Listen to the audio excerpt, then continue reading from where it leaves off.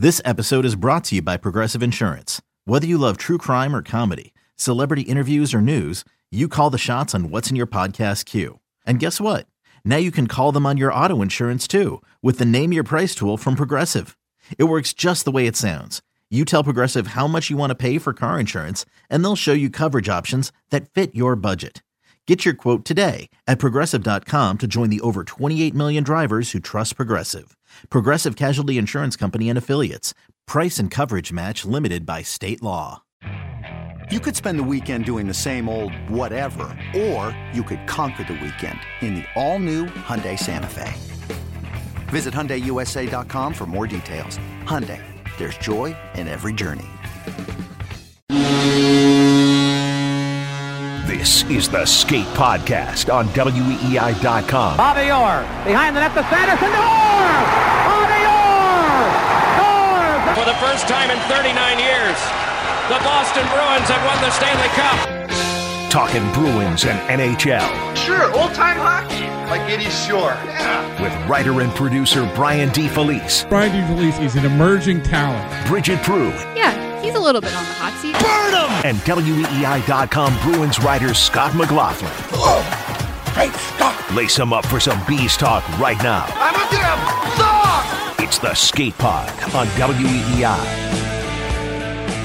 Welcome into episode 78 of the Skate Podcast. I'm Brian D. Felice, joined as always by Bridget Prue and Scott McLaughlin. Guys, how are we? I'm good. I have an apology to start with. Ooh. Bridget, how are you doing? Oh, I thought you were going to just get into it. I want to hear it. I'll get into great. it next. Thanks for asking. So I have remarkable jinx powers, and with that great power obviously comes great responsibility. And I just have to say I did not use them wisely. On Saturday, after the win over Winnipeg, I wrote about how the Bruins have gotten much better at closing out games. They've been a great third-period team in January, one of the best in the NHL. They're doubling up opponents, limiting chances. They were playing aggressively without giving up, without trading chances. Really playing the kind of way that like a good team needs to play to close out wins. And since I wrote that, they have been outscored 4-1 in the third period, including blowing a 2-goal lead on Wednesday against Colorado. And that game against Colorado, which I think is where we're going to start, they played the exact opposite of how they have been playing in third periods. They played how you do not want to play if you're a good team trying to preserve a lead. They got caught sitting back, chasing the puck, running around, basically hanging on for dear life. And, it all probably has a much more positive spin if they can hang on for just 37 more seconds. But obviously they couldn't. Colorado comes back, ties it, wins in overtime, gets their 17th straight home win. And, it's a game where going in, if you had said, hey, they're going to get a point at Colorado, given how hot the Avalanche have been, you'd be like, hey, all right, that's pretty good. I'll take that. But not with the way that game played out. That I can't spin that as a positive. There's no silver lining.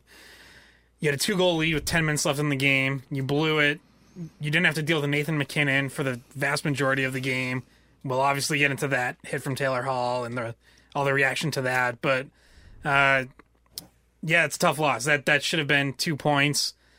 And it should have been 2 points in regulation. Not that going to overtime really matters since it's the Western Conference team, but that's a game that a good team closes out. And I do think the Bruins are a good team, obviously, as we've seen in this month.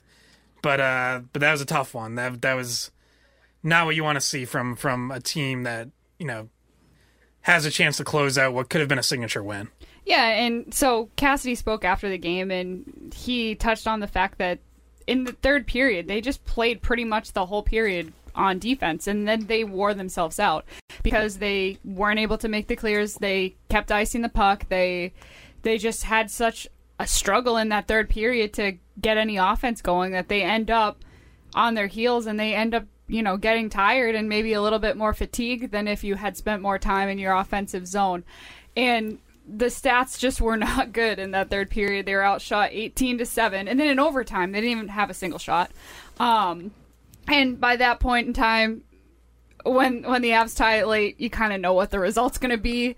But something interesting that Allmark said, and just to get your thoughts on it, he said he didn't give a very long interview after the game, but he said... Do not ask him to talk about goals that he gave up. He's given me some little snarky answers, and he gave some snarky answers the other day, so now I don't feel as bad. It wasn't just me. We're going to start calling him Snarky from now on. That's his nickname. By the way... Snarky Allmark.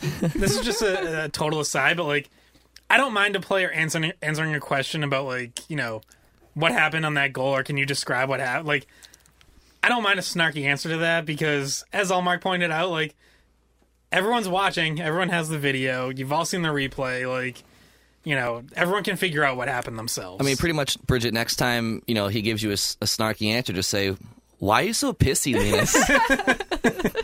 Yeah, my question wasn't as bad as the one that he was asked yesterday. But so what he said, one of the only answers that I, you know, took note of was if we had better puck luck in the third period, we would have had 2 points tonight.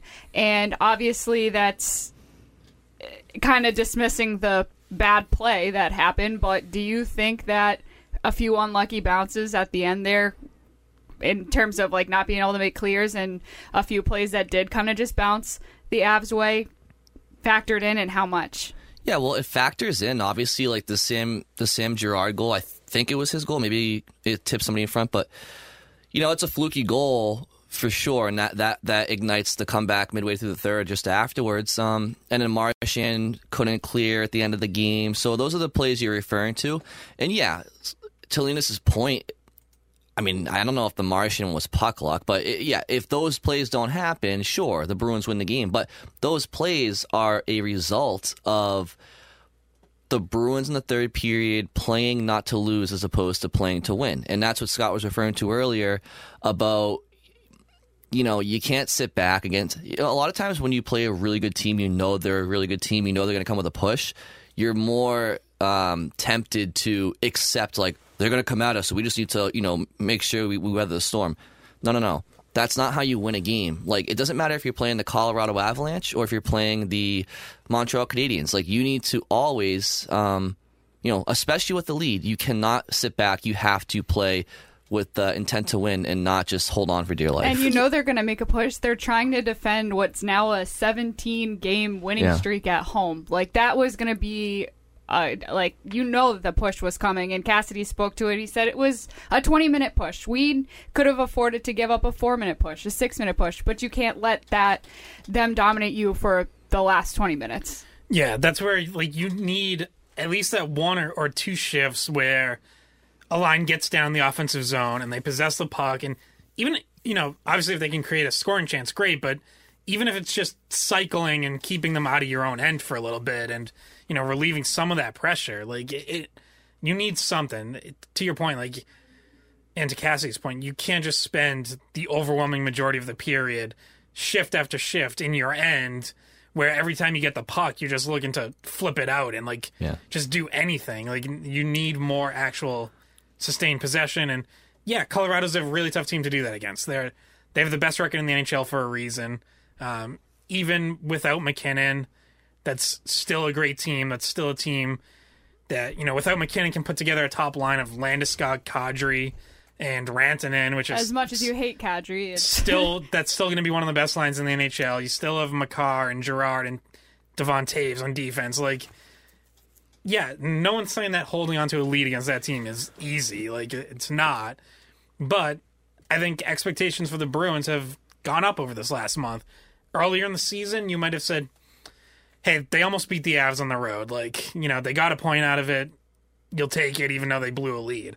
But now expectations have changed, and now we think that the Bruins are a pretty good team, and you want to see them close out a game like that against a good team. And what I would say is, you know, you win and you learn, right? Like, who says that? Does Brady say that? Is that Brady's quote? You win and you learn, or I think I've heard that. Brian DeFelice. You win or you learn. Wayne Gretzky, Michael Scott, Tom Brady, Brian DeFelice. And look, that's what the Bruins have to do. You got to turn the page and move on. I mean, like you said, it's easier said than done to not be on your heels a little bit in that third period, because Colorado, I mean, they are unbelievable. They are. I tweeted before the game, and it's mind blowing. They have 6 players averaging over a point per game, and there could be 7, but Sam Girard has like 2 less points in games played. So they have 2 defensemen at over a point per game pace, a third defenseman that's just about a point per game pace, and then you have Landeskog and Kadri and McKinnon, Rantanen, and then there's supporting casts, JT Compher, Natushkin, Tyson Jost, they just Burakovsky has 35 points this year. So what's very evident with Colorado is they are incredibly fast. And so when you have that much team speed and you want to turn it on in the third period, it's very difficult for the team with the lead, in this case the Bruins, to not be on their heels. But what happens is you try to get too cute. So the best way the Bruins could have weathered that, not just weathered the storm, but get away with 2 points last night, was yes, be stronger on the walls in your own zone, but they really just had to simplify it. And if that means that, so if Colorado is coming with speed and they're pinching, their D are pinching because they're down, their forwards are getting in the forecheck, the best way to combat that sometimes isn't to just dump it up the boards, because that's just going to go right back down. Sometimes it just takes for the Bruins defense to hold on to the puck for an extra second and maybe skate it out of trouble for a little bit. Now, the Bruins didn't have the most mobile D last night, but regardless, and then you get to the red line, you dump it in, and then Scott said it, you kind of cycle a little bit. But that didn't happen. But, I mean, Colorado, like I said, I can't remember the last time a team has boasted so many players with over a point per game pace. That's insane. Yeah. I mean, like you said, Scott, McKinnon was on the ice for all of 20 seconds last night. And he essentially wasn't even playing. And you're watching this game and you're like, holy shit, Colorado is phenomenal. I don't know how a team beats them in a 7-game series if Colorado plays the way that they can. I mean, I think the cup is theirs to lose, quite frankly. Yeah, pretty much the whole season they've had the highest odds, if you want to say, or percent prediction to win the cup. They had the highest percent to advance in each round, and including winning the cup, and I don't think that changes from here to the end of the season. And it's not just skill. They have it all. Their defensemen are just above and beyond. Is it Curtis McDermott? Yeah, he's a big tough guy. I mean that he's one of the heavyweight fighters in the league, but he's not a goon where he just can't flat out play. He has size. He's like a borderline 7'6" defenseman. But my point is, you have him. You have both Johnsons. You have Landeskog, who's a phenomenal captain. We'll get into him and Taylor Hall shortly. You have Kadri, who hopefully, for his sake, can not get suspended from the playoffs this year. But my point is, they do have. I wouldn't count on it. Honestly, they do have a. They're not just skill. If they become disciplined, and their coach said it after the game, the Eric Johnson cross checks on Taylor Hall. He was like, look. That's one of those things where we need to get that out of our game come playoffs, because that can cost us a series and momentum and stuff like that. So Colorado has some things to work on as far as intangibles, but they have it all. Yeah, and they actually got off to a little bit of a slow start this year, and there's been a lot made of their home winning streak. Also, just overall, they are 18-1-1 in their last 20 games. It's insane. I mean, they're just borderline unbeatable right now. Obviously, a long ways to go between now and the playoffs. Let's see if they get there healthy. Anything can happen in a 7-game series, all that. Their goaltending might fail them. Darcy Kemper hasn't really been tested on the big stage. Anything can happen. We know that. But, yeah, obviously, they certainly look like the favorites. It would be them, and probably still Tampa would be the favorite in the East, although Carolina's looked great. But, yeah, I mean, it's a crazy Western Conference this season, and they are just really separating from the pack. There's, Vegas hasn't quite been up to that level. Now, we'll see when they eventually get Jack Eichel, how that changes things. Totally. That could be a fascinating conference finals if it plays out that way. That would be so fun. Yeah. But, I mean, they have a couple good teams on their division they'll have to get through, whether it's Minnesota or St. Louis in the second round. So, the entire Western Conference is pure chaos. It's I feel like I check the standings every couple days, and it's a different team in spots 6 through 8 like every few days. It's like, which is the opposite of the East. Yeah, the East, everything's settled. It's like the 8 teams. Now it's just a matter of what order they end up in. That's a good point, Scott. Like, if I were an Avalanche fan, like the one thing that would really be worrisome for their cup chances is the field that you'd have to go through to get to winning a cup, right? Like you could.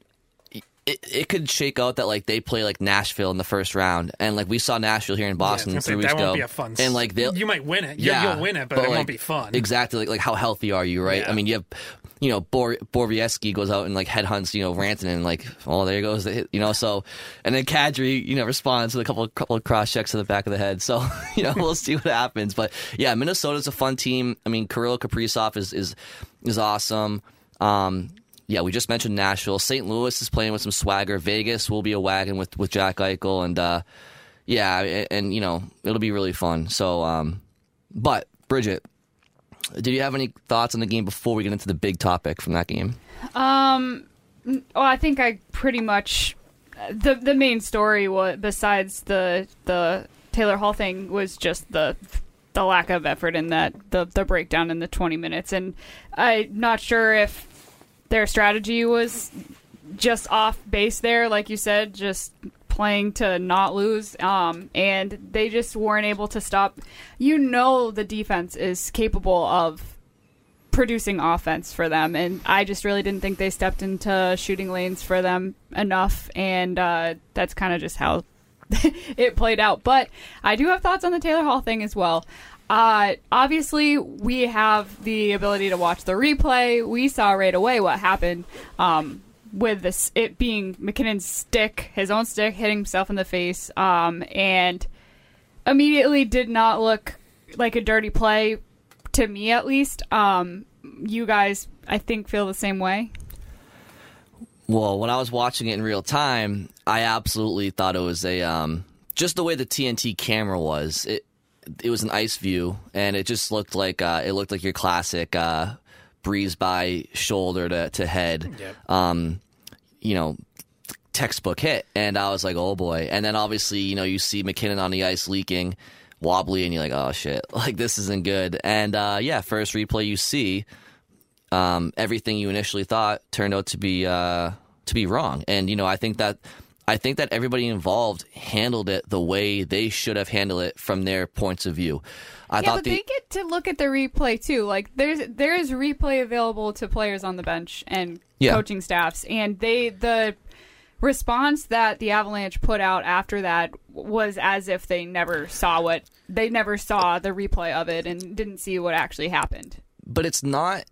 So before that though, so the referees, I just want to say this because it's to give them credit. Like the refs rightfully called a 5-minute major because it happened so fast. We all thought the same thing. So they called it on the ice 5 minutes. They reviewed it. They rescinded it. And as Bridget said, everybody has replay and everybody agreed. Both teams, refs, fans, everybody. So the refs did their job. Now you can argue after the replay they should have been like, that wasn't really a penalty at all. But unfortunately, the rule book says if you call something a major, which in real time, I'd be hard-pressed to find somebody who wouldn't have called it a major, you can't go from a major to nothing. So they had to give him something, so they gave him interference. Fine.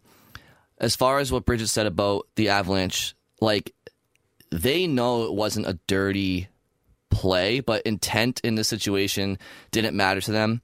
And if the roles were reversed and it was Bergeron who got a stick in the nose and was leaking, or Pasternak or Marchand or McAvoy, whomever, you bet your ass that Bruins fans would have been like, we don't care that it wasn't a headshot. We still want somebody to have to answer. And that's all Colorado was doing. But it came back to hurt them. At the end of the day, it did. It didn't, but it did. No, well, it should have. Yeah. It almost did. And it was so egregious, 3 cross checks to his back when he's clearly not even trying to, he was defenseless and he wasn't trying to do any. Though I'm sure he had a conversation with whomever would have come up to him and would have said, I wasn't targeting him. And Taylor Hall isn't really a player like that.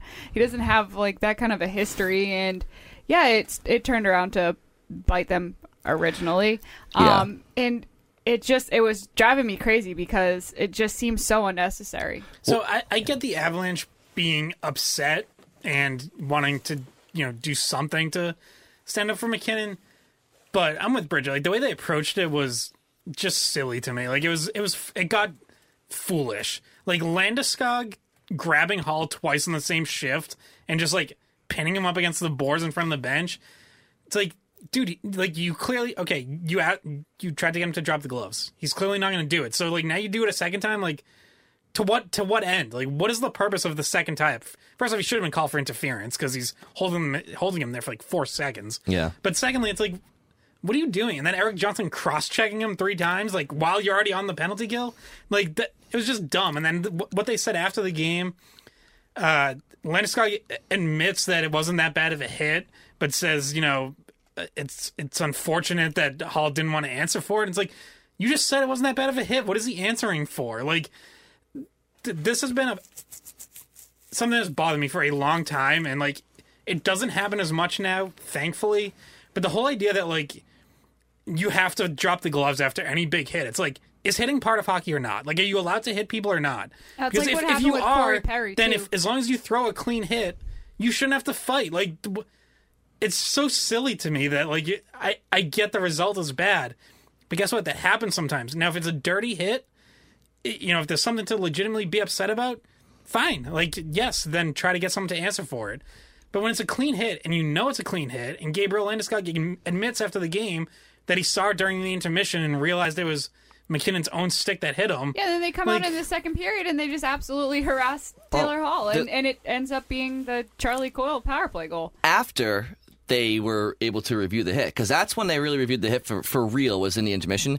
But just a couple of things. Number one, because I agree with you guys, like Taylor Hall didn't have to fight Landeskog because, number one, first and foremost, when Landeskog was trying to challenge Taylor Hall, the Boston Bruins were losing the hockey game 1-0. So why, in addition to it being a non-hit to the head, would Taylor Hall go into the box for 5 minutes when his team's losing? Number one. Number two, I understand why Colorado's mad and why they wanted somebody to answer for something, because it was from the blind side, and had Taylor Hall actually connected with them, it actually may have ended up a lot worse. And I just don't think the Avalanche appreciated the angle that he took. With that said, it did end up being a clean hit. What should have happened, if anything, was that the Avalanche, Taylor Hall may have been more enticed to be like, fine, fuck it. Maybe later in the game when the Bruins were up 3-1, if it was somebody like JT Compher or somebody like that challenged them. But I don't see him agreeing to any. Don't forget, Taylor Hall did drop the gloves with Baker Mayfield last year, so like he has Baker Mayfield, Cleveland Browns quarterback. What I say? Scott Mayfield. Sorry, Scott. Pardon me. I forgot the Islanders' 6th defenseman's first name, Scott Mayfield. Sorry, Baker Mayfield. That would have been a good fight too. I was like, I missed that one, Brian. Here comes Baker from the stands. That's the next Progressive commercial. There could have been a way to entice Taylor Hall because he's not going to fight Landeskog. He's sneaky tough. What I found laughable, and I don't know if you guys picked up on this because you probably would have mentioned it. Landeskog challenged Taylor Hall twice on one shift. Didn't happen. Did you see who tried to challenge Taylor Hall to fight later, like a few shifts later? It was McDermott. Oh, one of the toughest guys in the NHL who just beat Ryan Reeves in the fight. He has Taylor Hall down in the corner, and the camera starts going down ice, so it was tough to follow it, but I saw it. He's sitting there harassing him, trying to drop. Yeah, McDermott, you're 6'7". Hall's going to drop the gloves with you. Yeah, that was the most asinine thing I saw. You're a defenseman who plays 8 minutes a game. Yeah. But well, can I make a comparison too? Sure. To Scott's point about sometimes there's a fight and it's kind of or trying to draw someone into a fight after a hit that you don't think is fair. It's kind of the old school way of doing things. And just to bring this up, another situation where this happened in recent years, actually involving a player that's now a Bruins player, but remember that hit in the playoffs, Corey Perry on John Tavares? Mm-hmm. I mean, I don't think anybody... maybe I'm wrong, but Corey Perry did not mean to to do that to John Tavares. Yeah, and it was a freak accident. It was a freak accident. Immediately what happens is Nick Foligno settles the score, but in this case it's a little bit different because Corey Perry agrees to fight him, and it kind of clears the blood. Like, it kind of cleared the animosity a little bit. Like, Perry stood up, whatever. But that's another situation where it's like, is it really necessary? No, I know your captain, like, you're one of your best players. That's, probably one of your most likable players, too. Goes down, horrible injury, head injury. No one wants to see it, but, then you make Perry fight. Like, he did step up and do it, but it's not necessary. Yeah, and for the sake of consistency for me, like, I thought that was silly at that time. Like, I could probably pull up tweets from that time. If we were doing the skate podcast back then, I would have said it. Like, yeah, I thought that was extremely silly because it was clearly an accident, and I didn't get on what planet Corey Perry had anything to answer for. Like, I can't even imagine he was in the right mindset at that time. Like, you just, Tavares was clearly seriously hurt. Yeah, and Corey Perry after the game said, I felt sick to my stomach when I saw what happened. Well, Taylor Hall had more of a reason to answer to the Avalanche than Corey Perry did to the Leafs because at least Taylor he Hall threw it. Yeah, it was an attempted hit. Corey Perry was literally skating by a collision that took place right before him and had no time to react. But yeah, I understand. Look, like I said, I understand. I agree with Taylor Hall's decision to not drop the gloves because it wasn't warranted. I also understand why the Avalanche wanted to just kind of, the only thing I was thinking of, and this would have been really unfortunate when I was watching that game, the only reason I wanted Taylor Hall in any way, shape, or form to just answer to that incident, whether he should have or not, was because I didn't want later in the game the Avalanche to take a cross-ice blindside hit, Kadri, McDermott, somebody else at Pasternak because Taylor Hall didn't drop the gloves and satisfy the Avalanche's need to own up to something. That was the only thing that crossed my mind throughout the game where I was like, oh God, if Marchand or McAvoy or Pasternak get targeted and they're out for some time because of a hit that took place because Taylor Hall didn't respond to something, then that is all people would have been talking about in Boston today, and that would have sucked. Yeah, and I guess like another storyline that kind of came off this is that I've seen a little bit on social media today is the idea that like someone on the Bruins should have then gone after Landeskog for going after Hall, and then becomes this whole game of like everyone's chasing their tail, going after the guy, went after the guy, went after the guy, but and not playing the hockey game. It's like that Spider-Man meme, right? Pointing at each other. Just forget about the hockey game, guys. I don't know if you guys have any opinion on that, but like I don't think the Bruins needed. I don't think someone else needs to step up again. Like, the Avs were clearly the one who wanted to try to turn this into fight night. Like, I don't know. I don't feel like the Bruins had any real reason to drop the gloves, and I don't think it says anything negative about them that they didn't. Like, I know we've had this toughness discussion before. I think they've answered some of those questions in recent weeks. Like, they've had some games that have been physical, and they've had to respond, and they've come through it. But I don't know if you guys have any different thoughts. Well, let's be real. None of it was necessary, either side. And the thing is that you could fall victim to if you're the Bruins and you do try to, get back at Landeskog. You could end up with yourself in the box, and you could end up falling victim to just not being disciplined, and then you put yourself at a disadvantage against the best team in the league. Yeah, I mean, the other thing too is like, and to answer your question quickly, Scott. I mean, who on they don't really have the personnel to do that. Like nobody on the Bruins roster. I guess like if push comes to shove, I guess you could get Carlo to fight or Forbert, but like they're not. Without Foligno in the lineup, there's really, yeah, Cliffy could have dropped the gloves to somebody. Could have been a nice scrap with Cliffy and Girard, but the personnel is not really their makeup, and it wasn't a situation where they had to answer for it. Now, like I said, if the Bruins' top stars got targeted in return because Hall wasn't responding, then I would have wanted somebody to step up. But even then, they don't have the personnel. So yeah, I don't think it was a big deal. Now, like I'll say this though, if you're Colorado, the last thing I'll say about it, this is why Colorado was so mad, because it wasn't a headshot, it wasn't a dirty hit, but that play. Right, the McKinnon pass, and beneath his blue line to the wing, that pass happens on a breakout a million times over the course of a hockey game, especially in the regular season.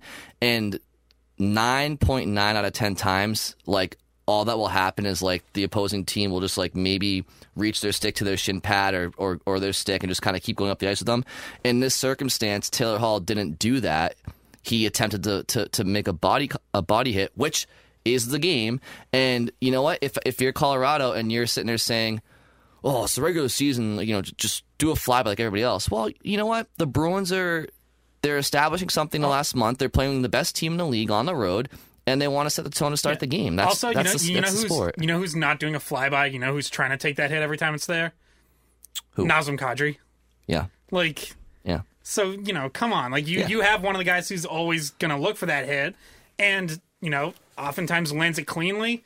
Sometimes lands it in a very dirty way. Like, you know, look at the hit in the playoffs last year on Justin Falk where he gets him straight to the head. Like, and there's a history. You have that guy on your team, so don't sit there and cry me a river because someone stepped up on one of your players at the blue line. You know what else I found last night surfing the web was did you guys remember that, like, in 2013, 14, something like that, Landeskog genuinely caught Marchand with a headshot over the middle in Boston, and then Marchand sucker punched him afterwards? Yeah, I do remember that. It wasn't necessarily Matt Cook on Savard that Landeskog did to Marchand, but it was closer to that than what Hall did to McKinnon did. Yeah. So it just kind of made the whole circumstance go full circle, which I found interesting. Yeah, but it's hypocritical. It is hypocritical, yeah. Shall we move on? Well, actually, a couple other things about the game, because it does have implications going forward with Jake DeBrusk. Another strong game from him. Obviously, the Bruins are down 1-0, 4-4. Scores a nice goal, has a lot of emotion afterwards. Just the latest example of what Jake is capable of doing when he's on his game. You know, I think he's played strong since his trade request. You know, there are times where you watch him and you say to yourself, does he have to get traded? And then you realize, well, he is the one who requested it. So, you know, just another example of him, I guess, raising his stock a little bit. Yeah, and, you know, we continue to hear really very little when it comes to what's going on with DeBrusk. There was a report that the Rangers have some interest, which, if you're the Bruins,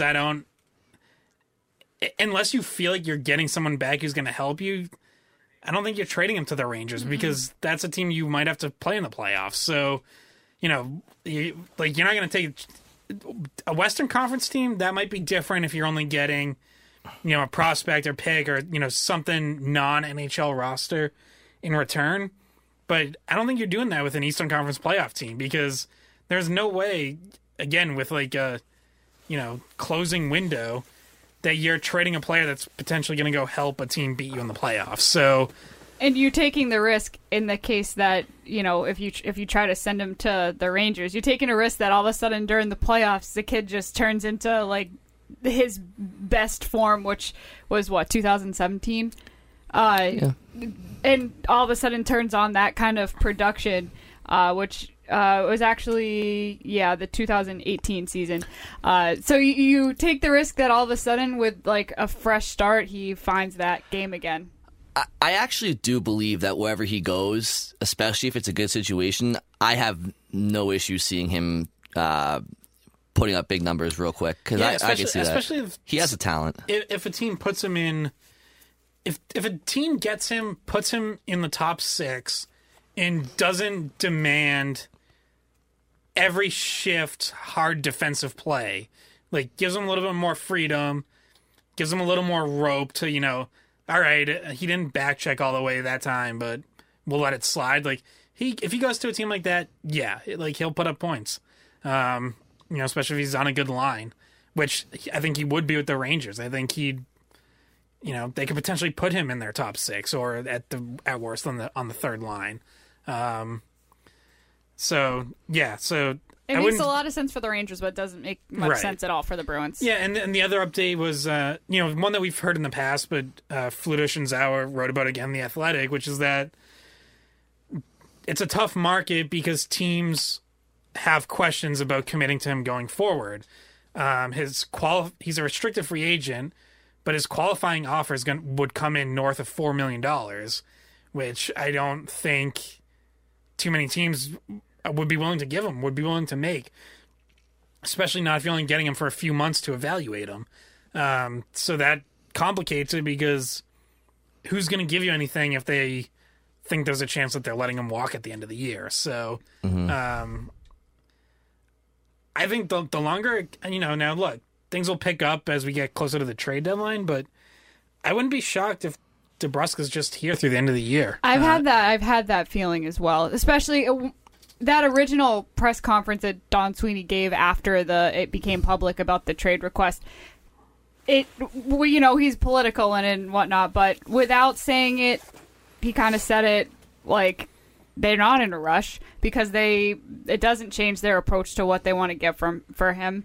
And he straight up said, this might not be something that happens this year. And that when he said that, it kind of like made me think about it and the fact that it makes more sense to not move him quite yet. Yeah. Obviously, trade deadline last year we thought, maybe they move him then. This year they have an opportunity, maybe, but I think it is more likely that they end up with him through the rest of the season into the off season. Yeah, I mean, I think last episode I said something along the lines of like, you gotta just get rid of him now, even if it's for like salary cap relief, because you gotta start focusing on the guys that are gonna be here for the playoff push. But I mean, it just does depend because first of all, if Jake's mindset is changing a little bit. If a little bit more success and, if he starts to come around on, what, I'm happy to be here for the rest of this year and then go like, if the trade deadline comes and the Bruins don't have a return that they're, okay with, then why should Jake DeBrusk go to another playoff, especially Eastern Conference playoff team to bolster them at the deadline? If they're viewing him as a deadline pickup, then why wouldn't the Bruins just view him being here as valuable as well? And I don't buy the Eastern Conference, especially Eastern Conference playoff team that he would go to, because if you're the Bruins, if he's going to an Eastern Conference playoff team, then the asking price would be even higher because, well, we're not going to give you to him and compete against us in the playoffs and keep the price the same as a Western Conference team. So when he has that chip on his shoulder, if we're ever going to play the Bruins. Yeah. So I mean, I think if he does get dealt, I would imagine Western Conference. But like you said, Scott, the longer this goes, I wouldn't be surprised, like you said, if he sticks around and just accepts his third line role and as long as he has the right mentality, if he's okay with doing that, and then yeah. The one thing that could change this, that changes the equation, if we want to get into this next, is if you acquire a second line center that could bump Eric Holla down to third line left wing, DeBrusk could become more expendable. Do we want to take a break here and then get into the second line center discussion? Yeah, so we'll take a break, do second line center and goaltending, because we do have thoughts on Ullmark's performance as well as Rasmussen's return. All right, so Scott. Yes. You bring it up, so we might as well entertain it. Now, I guess the starting point here would be you wrote an article. Do you want me to plug it for you, or do you want to plug it? Go ahead, give it a shot. Okay. All right. Let me do my best, Scott McLaughlin. Make sure you use at least like 3 glowing adjectives. All right. So I'm gonna put on my Scott McLaughlin cap here real quick. So I wrote an article posted for WEI.com after looking up a bunch of stuff on Natural Stat Trick, and what I wrote down was that there are 5 potential centers that the Bruins could acquire at the deadline: JT Miller, Claude Giroux, Thomas Hertl, Joe Pavelski, or David Krejci. How was that? That was good. Okay. One of those much more unlikely than the others. I wonder which one. Yeah. So Scott pretty much just wrote an article about the four true potential second line centers the Bruins could target. We're going to leave Krejci out of the conversation. So Pavelski, Thomas Hertl, JT Miller, Claude Giroux. By the way, I love like some of the responses I get to this. Like people who clearly didn't even, like, one response was like they can't add Krejci, he has to go through waivers. I'm like, thanks. Like, no, I wrote this entire article. I didn't know that. Thanks for mentioning it. Anyways, so before a lot of people take everything on Twitter like serious. Like, no, they should know Scott has some sarcasm in him. So Well, it's what gets me is They the read the responses headline. of people who clearly don't read it. Because another response was Joe Pavelski plays wing now. I'm like, also addressed in the article. Covered. Thank you. Wasn't that Brent Burns that tweeted that at you? So before we broke, Scott pretty much kind of alluded to the fact of like, what if DeBrusk was part of a package for a second line center, right? No, well, not necessarily. I mean, he could be part of a package, but what I meant was, so we're looking at it right now. DeBrusk has a set spot and a spot that you need to be filled, which is third line left wing. He's played well there. That line has looked pretty good with him, Coyle, and Steen. The scenario to me where DeBrusk becomes expendable, whether he's part of the trade or part of a separate deal, is if you get a second line center. To me, like the natural lineup shift is keep your top lines the same with your new second line center in there, and Erik Haula goes down to third line left wing. He had some chemistry with Charlie Coyle earlier this season for a brief stretch when Marchand was suspended. But not nearly as much chemistry as he's had with the second line. No. Like, you're going to see another drop-off from him in that situation. I mean, sure, just because he's not playing with as talented of players. Yeah. But that's, so what? Like, I'm thinking about what's best for the team, not what's best for Erik Haula. So, so where this discussion starts is, first, should you be targeting a second line center? Should it be your priority? I think we're probably all on the same page in that while Erik Haula has looked good as your second line center between Hall and Pasternak, it's still a little hard to trust that he's going to hold up and play this well there for the rest of the year and through the playoffs. He has one season where he has produced like a true top six forward. We've talked about before, it was the year in Vegas when he had James Neal and David Perron as his primary line mates. Every other year he's been more of a third line player. I just think you have to be prepared for the possibility that, that he kind of returns to what he's been most of his career and, maybe starts to cool off a little bit. And, that would mean you once again have a second line center problem, because if Haula does start to fall off a little, you've already tried Charlie Coyle there. He didn't really have chemistry with Hall. Jack Studnicka, we know, is not ready right now. Most likely won't be in the next month or two. We'll see. Maybe he takes some sort of huge jump that we're not really predicting. But that's about it. Like those are your options.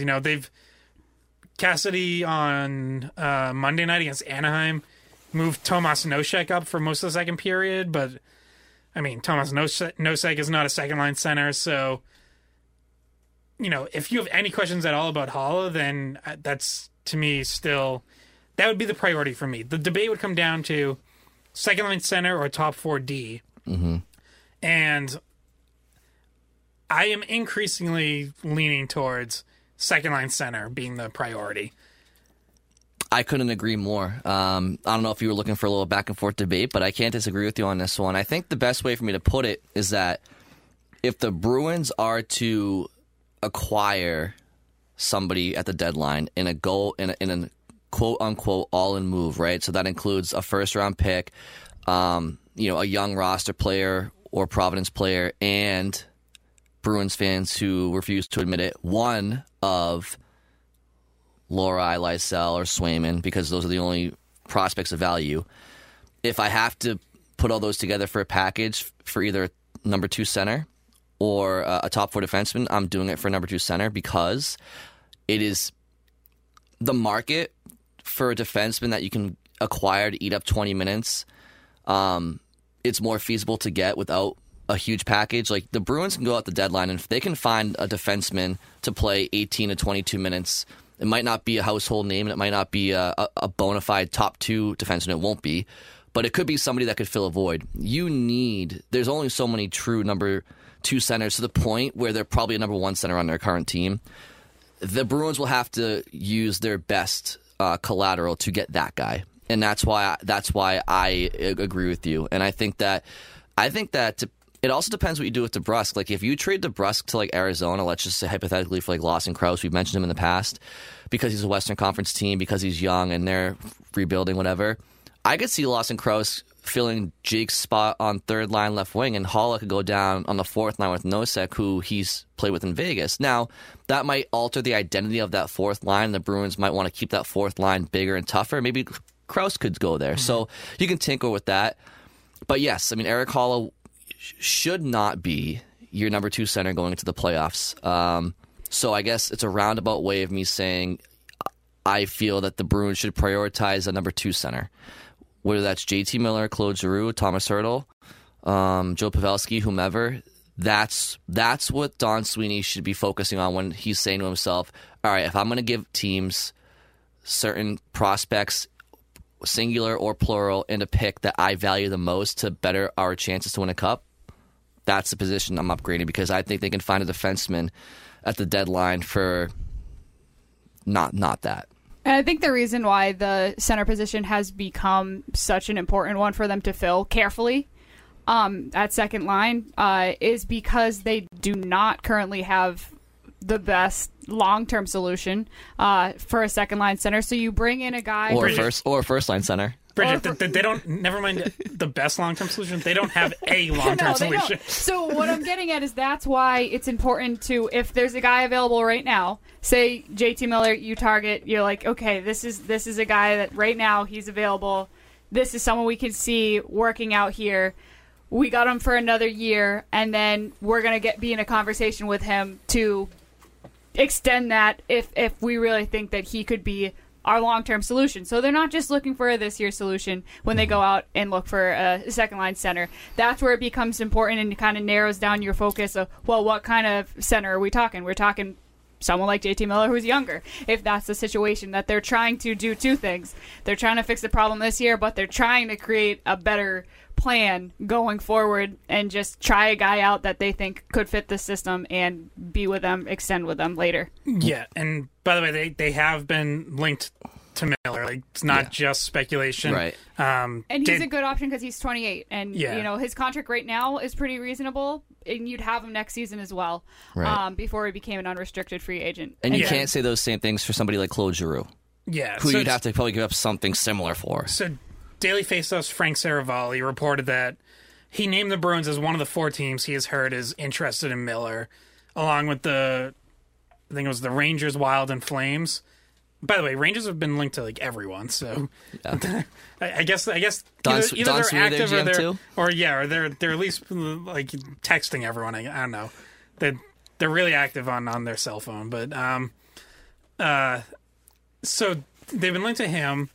And I think, just to Bridget's point, from a contract standpoint, makes the most sense. We know Sweeney has, as much as possible, tried to target players who have term, who are not just rentals.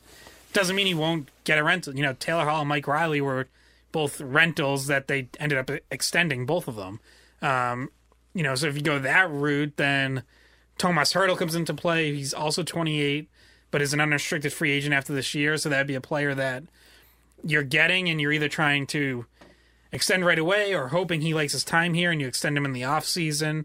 A little different than, I would say, the Hall situation, where, you know, Hall's kind of a unicorn in the sense, like, he just wanted to be here. He said, you know, getting paid wasn't his priority. He's already made a lot of money in his career. Like, this would be Thomas Hertl's last chance at a big payday. He'd probably get a raise over his current contract on the open market. So, you know, that might not be easy, but that's something you could do if you wanted to, where, you know, you would think maybe he has 5 or 6 more good years into his 30s. And then, you know, we mentioned Giroux. That's different. It's certainly a player I would still be open to. Like, you know, because I kind of think whatever you can do to make a run while you still have Bergeron, and if that's, you know, Giroux for half a season or for a few months on a playoff run, depending on the cost, like, I don't think I'm mortgaging my future. You know, I'm not giving up like all those pieces for a 34-year-old Claude Giroux on an expiring contract. But I might move one of them and another, you know, solid piece or two, I might be willing to do, because I think Claude Giroux is still a very good player. He's still producing. He's still driving play. I think he'd be a pretty good fit on this team. But obviously different in the sense like that is almost a true rental. Maybe you could, sign him up for another year or two or something afterwards, but that is obviously not solving, your long-term center situation. So, Claude Giroux is on a team that's, their house is on fire in Philadelphia. Pavelski and Thomas Hertl are both on teams that are tied with points for the last playoff team in the West. So I don't think those two teams are in a position to depart with right now as we speak. The deadline's months away, but as we currently speak, those two teams aren't in a position to get rid of some. They're not doing that. So it comes down to Claude Giroux as we currently speak and JT Miller, because the Canucks have fallen right back down to where they were earlier in the year. They're really struggling. Playoffs, I don't think, are in their future this year. So I think if it's between Giroux and Miller, obviously I feel like the Bruins need to do everything that they can to make the Canucks feel like the prettiest girl in the room. And you gotta, and because for the reasons Bridget said, like JT Miller's age, he's not a straight rental. You'd have him for next year as well, and obviously a chance to extend him. I also love the way he plays. He's a number one caliber center. He's a point per game guy. He plays in all situations. He's physical. He's talented. He's everything the Bruins need to go on this run.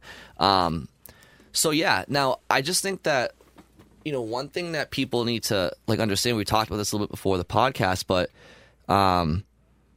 this Boston Bruins team, I think people need to understand just how good they can be if they complete this roster.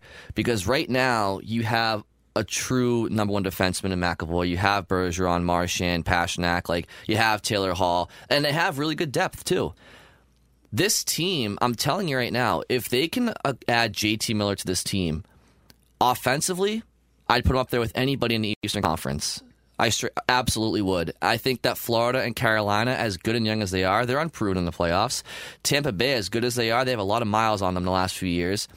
The Bruins have the Capitals number the last few years. Pittsburgh is okay, but they're nothing. I don't fear them. If you add JT Miller to this team, offensively, you're as good as anybody. In net, you're as good as anybody in the East, that is. And then on defense, add a depth guy, and when I say depth guy, I mean somebody who is probably mid-pair caliber, and this team can get out of the Eastern Conference. And so I just feel like everybody understands that the Bruins are good. They can be great if they complete this team. In order to complete this team, you have to be able to be willing to part with one of Fabian Lysell, Mason Lohrei, or Jeremy Swayman, along with the first-round draft pick. And I know a lot of people are reluctant because they're like, we don't want to mortgage our future.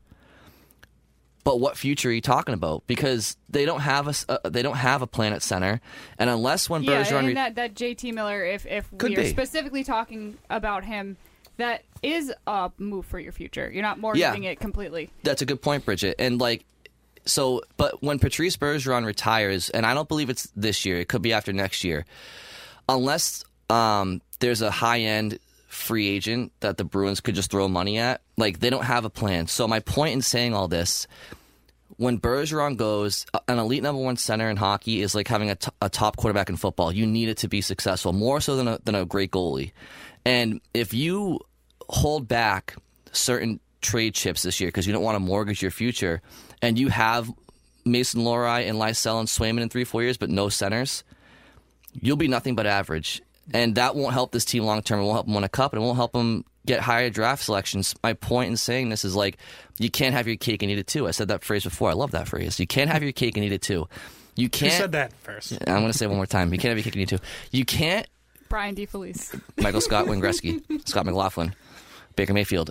You cannot expect the Bruins to optimize this Patrice Bergeron window, which, by the way, will be the best chance you can win until they eventually replace him, probably through the draft, without being willing to give up what you value most. Do you think Don Sweeney's calling the Canucks and is like, "Hey, we want JT Miller"?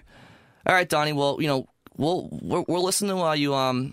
We're thinking of first, Lohrei and Studnicka. Oh, no. We can't do Lohrei. He's one of our best prospects. All right, well, we'll talk to you later.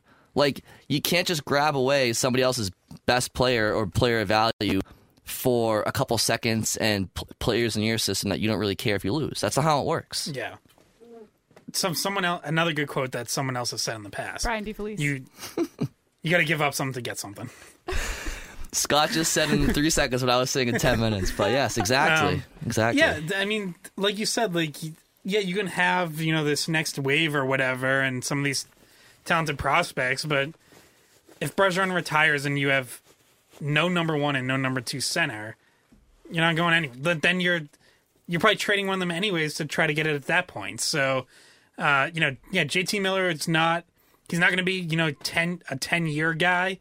But what he does do is he gives you at least one of your top two centers for the post-Bergeron, assuming you get him on a new contract, for the post-Bergeron years that now that next kind of stretch becomes Marchand's final years, the rest of Taylor Hall's contract, into McAvoy and Pasternak's primes, into Swayman's prime. Like, if you're keeping Swayman, whatever, we'll see. But, but like, that is a team that still has a chance that's going to be in contention and that you can work from and add to from there. Like, that's a good foundation for the next, 5 years. All right, guys, I think we solved it. Yeah. I think we did a good job here. I think we did. I think we can, done. That's it. I mean, solved. Might as well call it Solved. done. But we make it sound like it's... Get me Sweeney on the phone. I thought Brian was texting now. We make it sound like so easy, but like it kind of is. Like you got to optimize this current window because it's the best chance you have, and if you can kill two birds with one stone, that's the way you got to do it. I mean, like, I don't know. I feel like they're so concerned about like we can't give up Lysell, we can't give up Laura. Well, look, you have to do something. You cannot achieve what you're setting out to do right now without that. And like, and by the way, like now I know any team, but like if you send one of those prospects to Vancouver, I don't know that it's like come back to haunt you. I mean, they might have a good career, but like Vancouver's so poorly managed, like they could suck for the next 5 to 6, 7, 8 years anyway. So yeah. It's not like you're trading them in conference where crap, we might have to deal with Fabian Lysell sniping against us for the next however many years. Like, right. Yeah, it hurts, and like Lohrein's an interesting one where I almost feel like if a team really values him as like a blue chip prospect, yes, it would be great to eventually have him on your team because he would be, like that left shot top 4 guy that you've been looking for. But that's almost like found gold. Like, you got him in the second round. No one really thought he was like a blue chip prospect. If that's what he's become and that's how teams value him, I mean, that's great. Like at least now you have another option. At least now you have another prospect that's appealing to someone, and like, which is what you need. Like, yeah, having great prospects is good for your team for the future if they end up playing for you.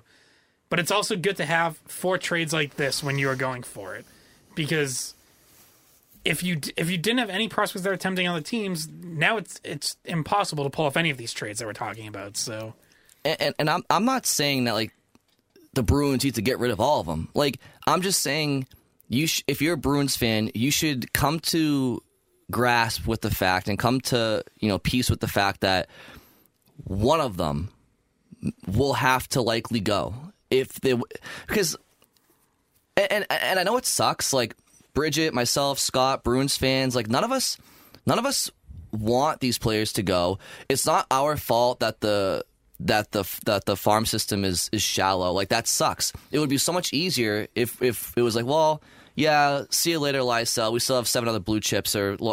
That's not the case, and we know that. That's why it sucks. But that doesn't change the cost of doing business at the deadline. Like, teams aren't going to feel bad for you or lessen the price of a really Stanley Cup champion caliber asset because your system is shallow. That's not how it works. And that's what I would say about that. It's unfortunate, but it's the Bruins' reality. And it's like people always talk about, well, the future.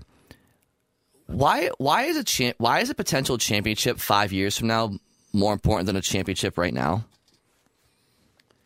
It's not. I mean, you don't want to get to a point where you've completely decimated yourself and now you have to go into, full rebuild where you suck and you're in the basement and it takes years to build back. But I think as we've laid out, like, if you're doing it for the right player, if you're doing it for a Miller who you have for at least one more year, possibly more beyond that, or a Hurdle that you could potentially sign to an extension, then like you're not going to suck. You're not going to completely bottom out. You're a team that should be going for it now. Should have its eyes on winning over the next few years, and personally, I wouldn't be super worried about what 5 years from now looks like. Yes, you have to be thinking about it. Obviously, every decision any general manager makes, you take into account both the present and the future, obviously. But yeah, like, I'm not, to your point, like, I'm not clinging to these guys because, hey, they might be really good 4 or 5 years from now, when my number one goal is to try to win now while I still have Patrice Bergeron. Yeah, like I said, I think we solved the problem. I think we know what we're doing. Just get Sweeney on board. Everything will be fine. But I'll call him up. We're already at about an hour. But you guys just That's okay. They hear us once a week. Yeah, that's not a big deal. I saw one guy. Oh, an hour is too long, buddy. We talk once a week, and we're recapping an entire week's worth of stuff. Like, go listen to other podcasts. And this is the one thing that we were texting about this week. Look, we're getting like 45 feet of snow this weekend. Like, what else? Sit around and listen to the skate pod. You got time. You can listen to this last segment about Tuukka Rask and Linus Ullmark. Yeah.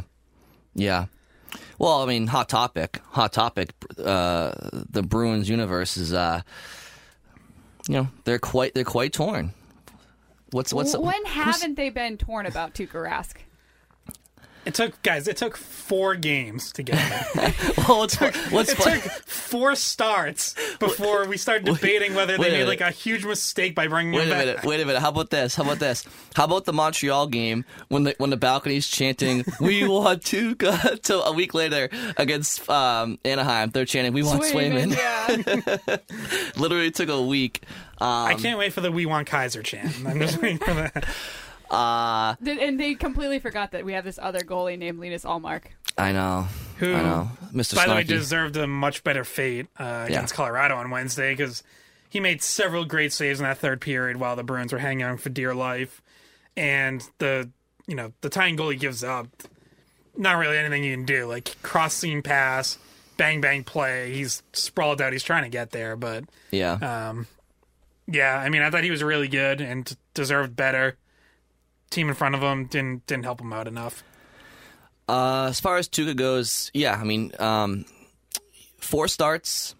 2 of his starts, he's given up at least 5 goals. For reference, Swayman gave up 5 goals in 1 start out of his 16, but that's a total low blow and unfair comparison because Tuukka was literally out for 8 months rehabbing a surgery. So I'm just saying, in his 4 starts, 2 of them he gave up 5 goals. Not a huge deal. Like, was he rushed back? Yeah, possibly. Obviously, the Bruins wanted him to start in Providence. That was the original plan. Didn't happen for some, classic 2022 reasons, but with COVID. But end of the day, the Bruins understand that they have, they have their playoff spot. Like, Detroit's not catching them. They're like 10 points back with 4 games more played than the Bruins. So, like, the Bruins understand that they have this leash, and I think that's why they're just using this time for Tuukka. And if we're talking here a month from now and he still isn't playing very well, then there's a decision to be made. Yeah, and I understand, like, I think it's a good mindset for Tuukka to have, and I understand why he said it. He said, we don't have the luxury of just throwing me out there and having me figure it out. Like, we can't be throwing away games. Good mindset for him to have, but to your point, like, actually they kind of do have that cushion. Like, they actually can kind of afford a couple slip-ups here. Now look, you want to be in the race for seeding, and you want to... Personally, I think seeding is not going to matter all that much in the East. To be completely honest, like, I think you look at the 8 teams who are going to be in, And I think any of those 8 could be, looking like the hottest team by the time we get to the end of April. Like, I don't think there's any really super weak one among that bunch where it's like, oh, you need to get into this spot so you can face them. Like, yes, sure, everyone would like to avoid the Lightning. But, I don't know, the Lightning could be first in your division, they could be second, they could be third. Like, yeah, Florida, Tampa, and Toronto are bunched together. I would say they're probably not going to be third, but they could be. I think they're going to be first or second. They're climbing on Toronto. So, but from Bruins perspective, it's like my point would be, it's not like, oh, we have to get up to third so we can avoid first place Tampa. Getting up to third might mean you're facing second place Tampa. Like, yeah. So, I don't think seeding is going to be super important. Obviously, if you can get home ice, that is preferable. But that's an uphill fight. I don't think it's not a deal breaker having to go on the road. Like, road teams win series every year. I think last year in the playoffs, the road teams had better records overall. Yeah, probably. I thought I heard that. Regardless, it is a lot. It's a lot more 50-50 than it ever used to be. Yeah. So yeah, you can afford to let Tuukka play through this, and he's going to get. The Bruins were off Thursday, so they haven't announced their starter for Friday night yet. Rask will start either Friday or Sunday.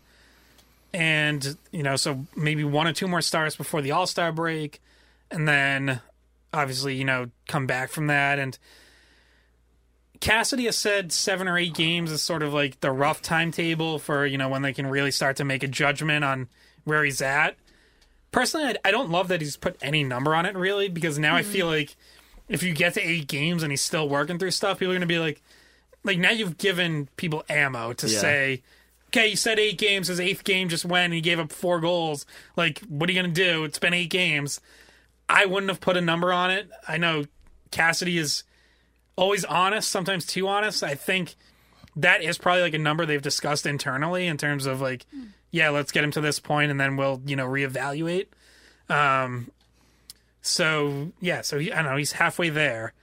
Give him a couple starts after the All-Star break and see where he's at then. Everyone knew there was gonna be rust. Like, sorry, you don't go that long without playing with no ramp up other than practices and just come in and you're great game in, game out right away. It wasn't gonna happen. I don't think his movement has looked bad. He said he feels healthy. He said he feels good, all that stuff. Clearly, I think the one thing he's struggling... Now, there was, the soft goal through the 5-hole. The one thing he's really struggling with is tracking. Mm-hmm. There have been a few goals where they would have been tough saves, but he looked like he didn't even, know where it was where it was. He didn't even react. And it's you might have been able to see those shots and still gotten beat, but the whole, his glove and blocker are both down his side, and there's, not even a lift of the shoulder as the puck goes over his arm. That's oh, that's not good. That means he didn't even see it. He didn't even have it coming off the stick. Yeah, and that's when, it looks bad. So then you get the immediate reaction, probably by people who are biased in the first place, that what the heck, what is Tuukka doing? He can't even track the puck. My guess would be he starts in Arizona. And then that's also a really nice game. Yeah. That's a really nice bounce back spot. So that'll be tomorrow, which is Friday, at Arizona. Another late game, a 9:00 game, and then is it at Arizona State University? Maybe. Not yet. Playing in front of 3,500 fans. 5,000 fans. Well, they'll probably get 3,500. Oh, right, yeah. So, and then Dallas would probably be an Allmark game, and then back in Boston. Another good game to get Raskin would be that first one in February, which is against Seattle. So that would be what I would do, and that's my guess about what they'd move through. Especially if they do have that deadline, like Scott said, the 8-game deadline. Well, if he can hold water, keep his head above water with wins against Arizona and Seattle, which should be a little bit slightly easier wins, then you can say, oh, well, he's still making a case for himself that he might be the starter, whatnot. All I care about at the end of the day is that when the playoffs come around, the best 2 goalies are on a team, and that the hottest one is in net. Because I would hate to be in a situation where like Tuukka comes back and he's playing more to Tuukka's standards, not better than Ullmark numbers wise, but because he's Tuukka, they go with Tuukka. I just want them to go with the best player. Which is what it felt like they did last year. Yeah, it was. Well, a little, yeah, you're right. In the playoffs. A little bit. That's all I think any of us can ask for is like just don't just put somebody in the most important times because of what their name is. Like I just want, whether it's Swayman, Ullmark, or Tuukka, I just want the best goalie at the time to be in net for the Bruins in the playoffs. That's all I care about. Yeah, agreed. And and that said, like I'm all for giving Rask. If it takes more than 8 games, then it takes more than 8 games. Like, it can only benefit you to really find out what you have and to really give him a chance to get back to being himself and to work back towards top form.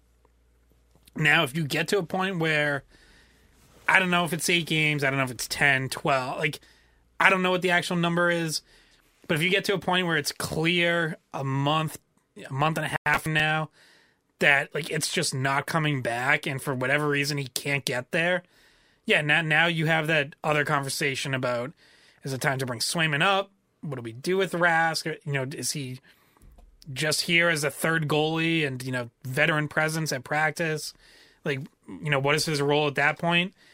You have that conversation later. For now, it's way too early. Like, I heard there were hosts on both stations. I know Lou Merloni was on this here saying, like, why do they bring him back? Like, is he even going to help them? And it's like, I just feel like it's too early to be going down that road. Like, it's too early to write it off. It's too early to say it was a mistake.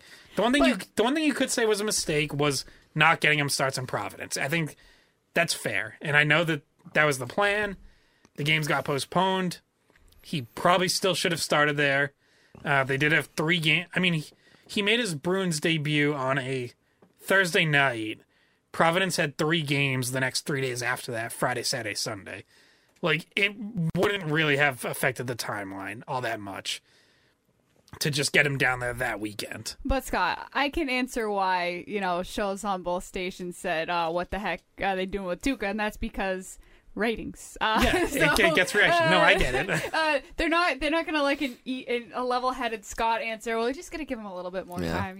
Just give him a little more time. I mean, I think the 300s chanting "We want Tuukka" and then a week later chanting "We want Swayman," I think is just a microcosm of his relationship in Boston. The poor guy can't win for losing. And it does say something about Ullmark too, who's just kind of like, he's like, guys, well, that had less to do. I'm here too. Yeah, I mean that. To be fair, like, that was a game that was out of reach, and like it wasn't. I don't think Ullmark took that personally. It was more about I don't think so either. But it's just like, okay, he's probably the goalie that's playing the best right now, and they're not chanting "We want Ullmark." They're chanting for. Yeah, and by the way, since we're on the topic, Swayman just had a rough start in Providence the other day where he gave up 4 goals. So, it's. Well, that's gonna happen if he's down there long enough. Yeah, exactly. But I think there's this narrative at first like, well, Swayman's tearing it up in Providence. There was a clip that went semi-viral of him making a great save, which we know he's capable of. But it's like, also a reminder that there's still stuff for him to work on down there, and it's not like he's gone down there and just had great game after great game. Like, he's capable of having a rough game too, just like every goal. Also a reminder that if he shouldn't be untouchable if partying with him can help you win a Stanley Cup. Like, no, I don't think anybody really should be untouchable as much as I like him in Lysell and Lohrei, but not to jump back to that. But like, just like everybody just thinks like, I don't know. I don't want to get into it, but I want Swayman here long term. I'm just saying. See, the more we talk about, like, we've been talking about prospects and Swayman down in Providence, I want to have Mark Deveron again. Like, it makes me just want to ask him, because he sees it. It's like he sees it a lot more than we do with with Providence and with the tracking the prospects. And at some point later in the year, I think we should have him back on because he gave us some good insight about Vakanainen. We still have questions about Stanico. We have questions about, his feelings about the whole Swayman situation. We could get his opinion on. And there's just, a lot that's still left there to talk about. Well, I thought Jacob Lauko was a guy that would have had value for the Bruins as a prospect in a package until we spoke to Mark, and he said that he isn't even close to being NHL ready. So we have heard briefly. By the way, Lauko also just suffered a long-term injury. I think he might be done for the year. Which Mark spoke to. He said he gets hurt a lot too. Yeah. One last piece of NHL news we did briefly touch on the Coyotes actually have they are in talks with Arizona State University for a temporary home for 3 or 4 years at a 5,000 state-of-the-art college hockey rink. What are we doing here? This is the National Hockey League. Are you surprised, though? Are you completely surprised by the fact that they're, at the point where they have to do that? I'm not, but to me... They shouldn't be in Arizona, then. If they can't have a deal worked out to set the groundwork in writing for a new stadium, and I guess, the one that's closest to possibly happening is, a deal in Tempe, which I believe is also where Arizona State is. If you can't have something in writing worked out by this summer, relocation should absolutely be on the board. I'm sorry, but you can't go into a 3 to 4 year plan of playing at a college rink if you don't know that there's a new arena waiting for you on the other side of that. You can't, because what if you get to year 2, 3 of this and you still don't have a deal for a rink? Well, how are they fulfilling the gate revenue qualification to be an NHL franchise? It really doesn't seem like it. Marchand is going to have so many chirps on social media for them. Talk about escrow problems. Seriously, you're not filling the basic requirements of being a professional National Hockey League team. I don't know. How does the Houston Coyotes sound?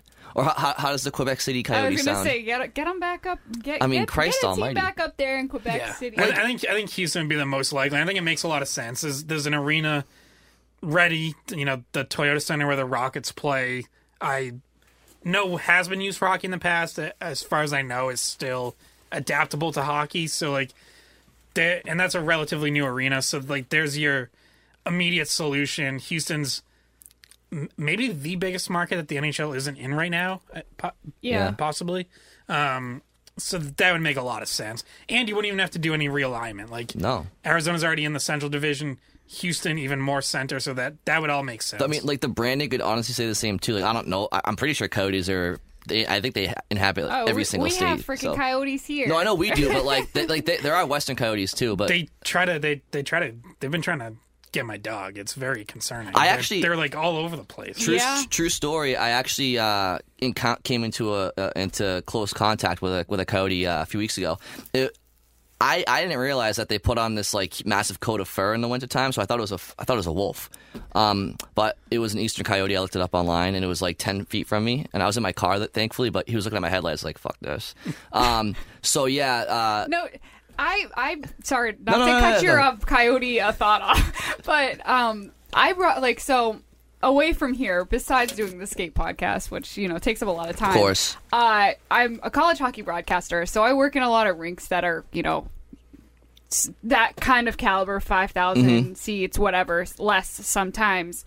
And sometimes it would I can't help but imagine what it would look like. I know it's a really stupid idea, but if it were to happen, that would be kind of a cool atmosphere. 100%. You'd be right on the game. Some of the games that I get to do, it's because the broadcast booths aren't very far back. I'm on top of the game, and the fans are right there, right on top. Yeah. You go to say the Schneider Arena at Providence. Yeah. Someplace like that where you just kind of right there. It's more of an intimate atmosphere. I think it sounds like fun, but I don't think it should happen. But I think if it does happen, it sounds fun like fun for a preseason game. Yeah. Do an exhibition game. That's true. Visually, it would be cool. But just a total side, a Bruins game at Matthews would be awesome. Their original home. Yep. Formerly. Is that Northeastern? Boston Arena. Yep. Yeah.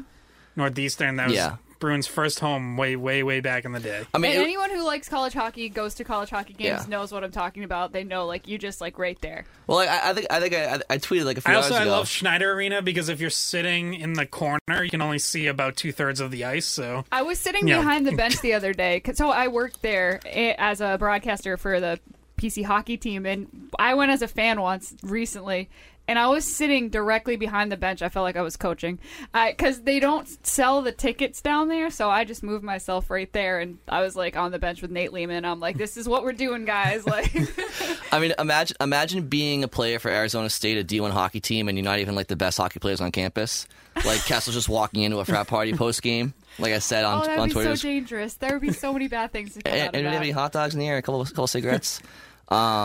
No, visually that'd be really cool to see for like a couple games, but it's not not National Hockey League caliber, and that's just the fact of the matter.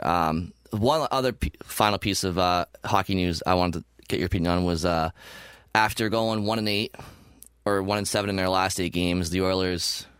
They have won 2 actually, so now they're 3-7 in their last 10 games. But the Oilers signed Evander Kane, so.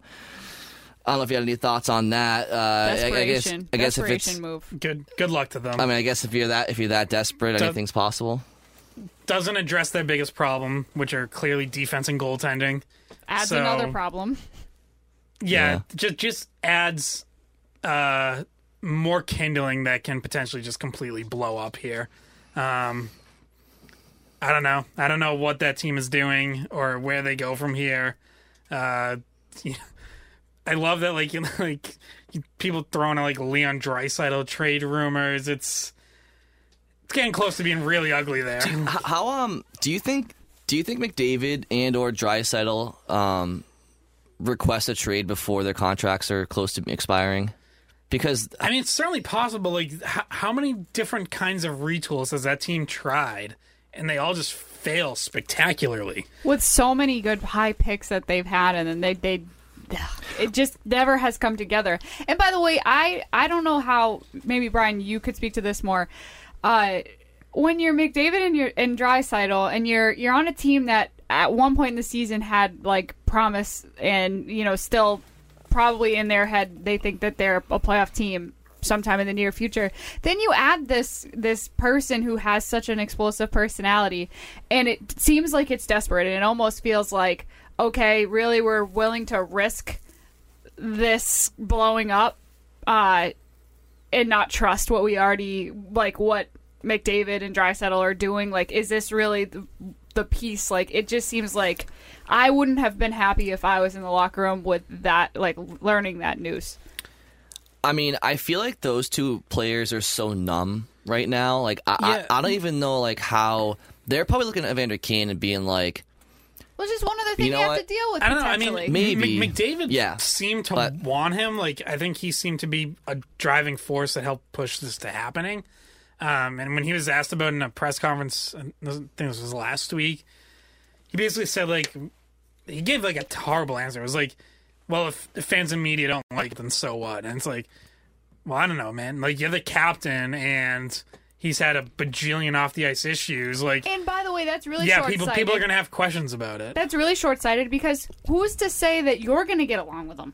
You don't really know what he's going to do to, maybe he messes with your teammate that you're close to. Maybe he does something to you. Maybe you find out something about him that you can't, like, support, and you just don't know yet.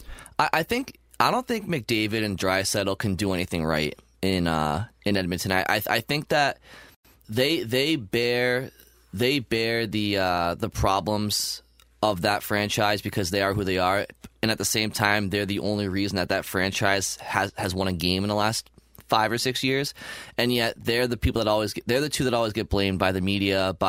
They're under a microscope, and I just think that even when things are going right for Edmonton, like, they're probably pissed off and annoyed at the media and the coverage up there. So I think if Evander Kane can come in and just, like, help out with some secondary scoring, I don't think McDavid and Draisaitl think he's the answer, but I don't know. I just think that they're so discouraged. They're probably sitting there saying, like, why are we so bad defensively?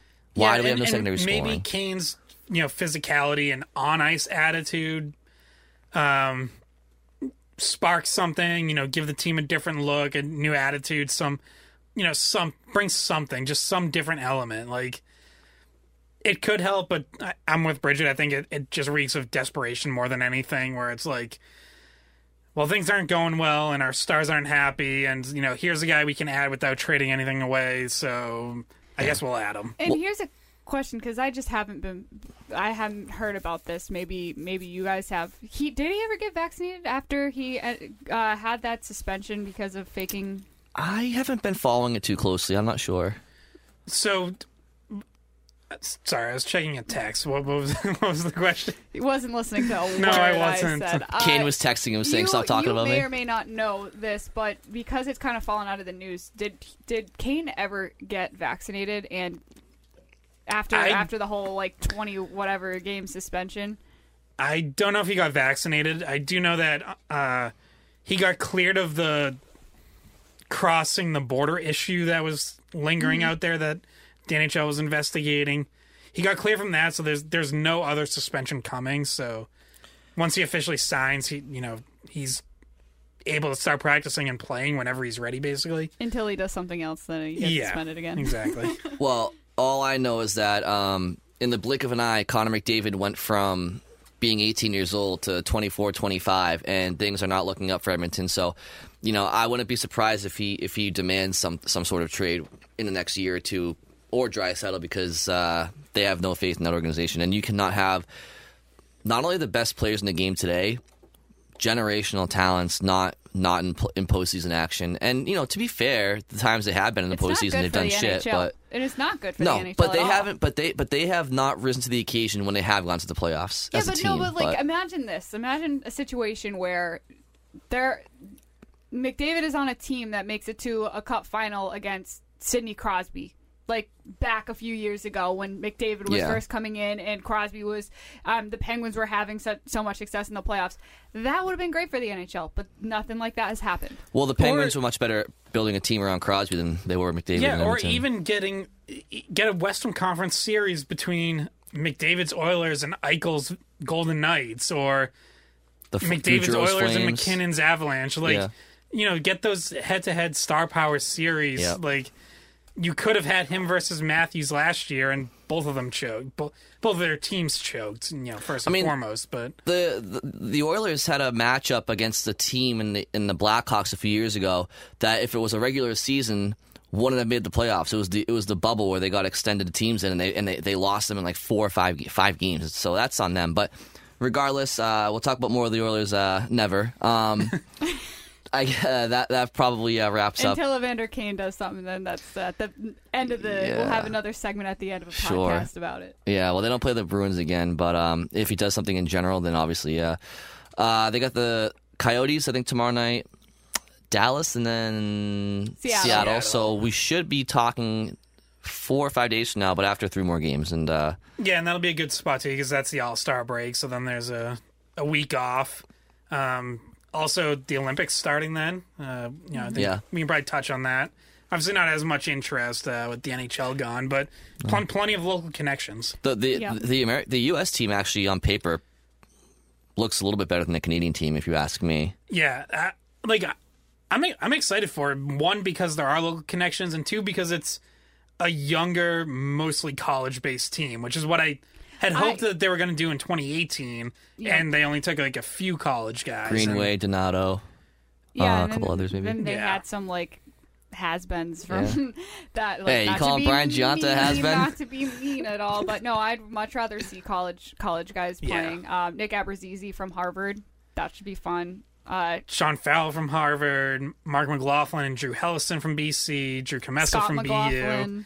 Scott McLaughlin, left wing, that's right. So would you say the U.S. roster is 80+% college players? And then 20%? I think it's 15 college players and 8 non-college players. Yeah, there's a few KHL guys there, 2 guys that went to Yale, Agostino and O'Neill, formerly went to Yale. Kenny Agostino? Yes. Yeah. Former Bruins great. I think he played 5 games. Yeah. Then he went to the Leafs, right, or something like that? Yeah. Also, David Warsofsky, Marshfield, BU. Oh, yeah. Cup of coffee with the Bruins. Was he in that game against Cornell in 2008, the big comeback? In the national championship game? Not Cornell, Miami, Ohio. Yeah. He was a freshman that year. Yep. Yeah, and Baker Mayfield was on that team too. I think that's should probably wrap it up because I'm losing my mind over here. We all set? Yeah. All right. Well, thanks for listening, and we'll talk to you guys. I was at that game, by the way. Oh, you want to keep going? Yeah, Let's keep going. Yeah, I can keep going. We can relive that. Those are two teams I've worked for before. I've worked for both Miami, Ohio's hockey broadcasts and Providence's. That's still my favorite game I've ever been to, especially as a fan. I was in the BU student section for that game, and it was pure insanity. Was your shirt off, painted in red and white, with a B on your chest and a U on your back? No, the person next to me had the U. No, you weren't. No, you put that picture in my head, Brian. That was the exclamation point.